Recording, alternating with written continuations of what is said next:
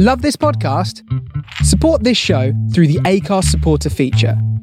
It's up to you how much you give, and there's no regular commitment. Just hit the link in the show description to support now. Hey listeners, welcome to Amalia Anthology. Here, you can find a collection of our most read pieces on amalia.com, read by the authors themselves so that you and our readers can enjoy your favourite articles in a new way. This episode, Assiah Hamid's reading her piece, The Secret Life of a Muslim in Lockdown, Living with My Chinese Family. Enjoy. The Secret Life of a Muslim in Lockdown, Living with My Chinese Family. My family and I get along very well. They just don't know I'm Muslim yet. This is the case for 21-year-old university student Adam, who has requested to remain anonymous. He has kept a year-long secret from his family and relatives, which has proven to be challenging to hide since the COVID-19 lockdown began on March 23, 2020 in the UK.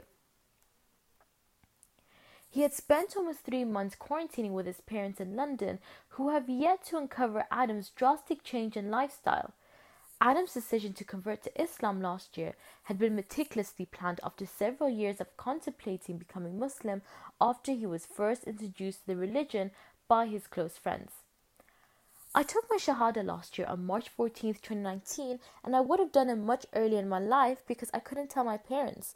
If I did convert back then when I was younger, when I lived at home, I would have had to lie all sorts to show my parents that I wasn't a Muslim. As someone who was raised culturally as a Chinese Buddhist, Adam believes that his eventual coming out to his parents will cause possible issues, notwithstanding his close relationship with them. My father is not religious while my mum is Buddhist. Who I am now is completely different from how they raised me, which is a concern for me in terms of how they will react if they figure it out. I just don't think my parents are ready to know yet, says Adam. I just want to clarify that I am in no way saying that my parents hate Muslims or other groups because they respect every religion equally. However, people do not understand the risk being taken as a revert to change what was always ingrained in you from birth. I love my parents, but I also love my religion. I am proud to be a Muslim. I just want to be me because I can't keep running away, and I'm scared of what will happen when I finally tell the truth. Such fear had reached alarming heights when the British government implemented lockdown protocols due to the coronavirus outbreak and advised citizens to stay at home. Previously, Adam had successfully balanced his time between his family life and his personal life, practicing Islamic rituals away from his parents' home as a full-time student at university. As a result of the national lockdown, he returned home to his parents in April. Adam felt a tremendous amount of pressure by being surrounded by his parents' practices, which completely contrasted his own. This forced Adam into assimilating into their ways to refrain from being outed as a Muslim. In China, pork is a staple dish, so I try and avoid eating it unless I am told by my parents to eat it. He says, I do try to refrain from eating it as much as I can. Praying is even harder because my bedroom doesn't even have a lock, so I have to wait until I can pray at night when my parents are asleep. Adam's conflict between practicing his new faith and maintaining a loving relationship with his parents can become mentally exhausting for him and on certain occasions even lonely. He is no longer in physical contact with fellow members of his newfound community that was once a safe haven for him, as a lockdown had consequently forced the closing of religious centres and mosques. Before the lockdown, even when I came back to visit my parents in London, I can go to the mosque on Friday, which was a holy day for Muslims, says Adam. I can be completely myself praying to God and learning how to read the Quran. I can learn about the deen with the help of my friends who are a second family to me. Adam's only choice upon enduring months of hiding and sneaking around to fulfill his duties as a practicing Muslim resorts to making a decision that was done with caution. I decided that I had to go back to uni, even though I would be travelling back during the pandemic. I had to make sure I convinced my parents it was all to complete my assignments because they were really worried about me leaving, he says. It was really hard to keep up all this time, and I left during the month of Ramadan. I couldn't do it anymore. I was spending my days not even fasting properly because I was breaking my fast early to avoid trouble. It just wasn't right. In a time where the current global pandemic and lockdown has shaken several religious communities across Britain, Activists and Muslim support organizations have incessantly stated that Muslim reverts have long suffered from integration complexities as a result of the high possibility of losing their social networks due to embracing Islam. According to a 2018 report by the Aziz Foundation, reverts are said to be restricted from building connections as a result of such ostracization and will bring new challenges that can cause long-term social, financial, and psychological damage.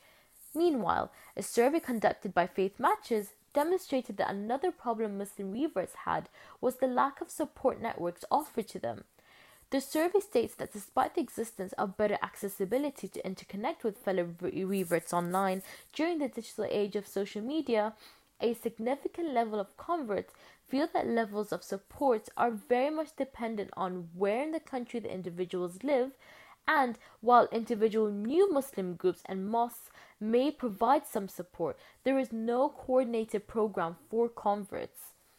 We contacted existing organizations such as the Muslim Convert Network, who claim to provide 24-hour support services to aid vulnerable Muslims. However, they have yet to comment what resolutions are being made for Muslim reverts in the country with respect to ongoing lockdown measures. Therefore, for several Muslim reverts who are known to be the minority group within the minority group, the fight for plausible solutions has been long awaited. Many, such as Adam, are hoping for real change to come during the lockdown and hopefully in the hereafter. I know that I am not alone in understanding the loneliness and confusion that many of us reverts feel almost every day. Being in lockdown only increases those feelings, and it's no different to how we felt before, said Adam. God knows that I am trying my best even when there were times I broke my fast during Ramadan. I know that I will get through it, no matter what happens to be eventually.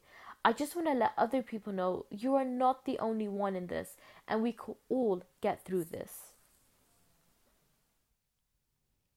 Hey everyone, thanks for listening to this episode of the Amalia Anthology series.